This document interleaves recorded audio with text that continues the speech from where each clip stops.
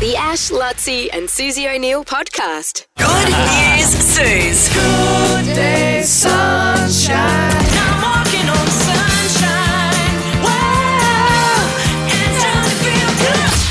The first song the first story is about rats. There's a rat in the kitchen, what am I gonna do? There's a rat in the kitchen, what am I gonna do? Rats are being trained to carry tiny backpacks into earthquake zones so rescue teams can talk to survivors.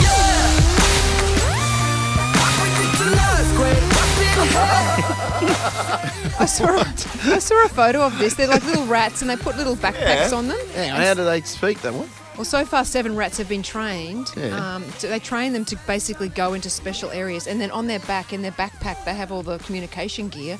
So they take it into like a little transistor, or a little walkie-talkie? whatever it's called these days. So basically, there's someone stuck under some rubble in an earthquake. They send the rat in Wow, that's incredible. with a little backpack with all the gear, so they can give off the microphone and the talking devices, and then the people stuck under the rubble can talk to the rescuers up the top. How does That's ingenious. Yeah. How does the rat know? Just goes on the hunt for people, does it? They train them. I don't Yeah. know. Well, I So guess- far, 7 rats. Wow. 7 rats have been trained to do this. They go and sniff them out, I guess. I don't know. Yeah, humans. That's amazing. It's amazing. That is Good that's news, Suze. This is a good one, but it's a little bit gross as well for some reason. A 3D printed ear has been made and transplanted from patients' living cells.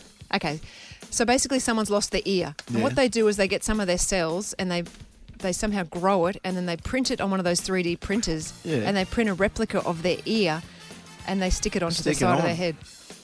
Oh, I mean, that's in layman's terms. That's not the medical procedure.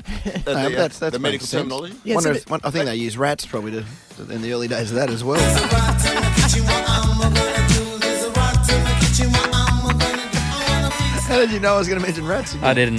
He's very clever. Amazing. No, they did it with a 20-year-old woman. Basically, they used their own stem cells and Oh, yeah. nestled in a boink of collagen. You know what?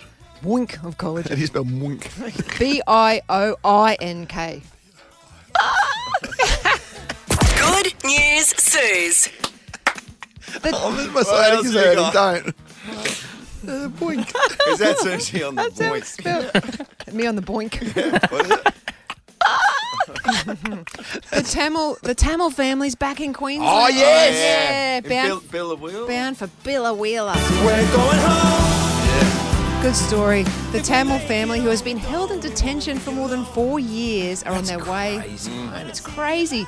They're going home to central Queensland town Billawheeler. The family, it's a husband and wife and 2 children, are set to arrive in Billawheeler today. And one of the daughters, Thanika, will celebrate her 5th birthday on Saturday. Oh, brilliant. She was 9 months old when the family entered detention. Wow. That's good Oh, news. that's extraordinary. Good news, Suze. The Ash, Lutzi and Susie O'Neill podcast.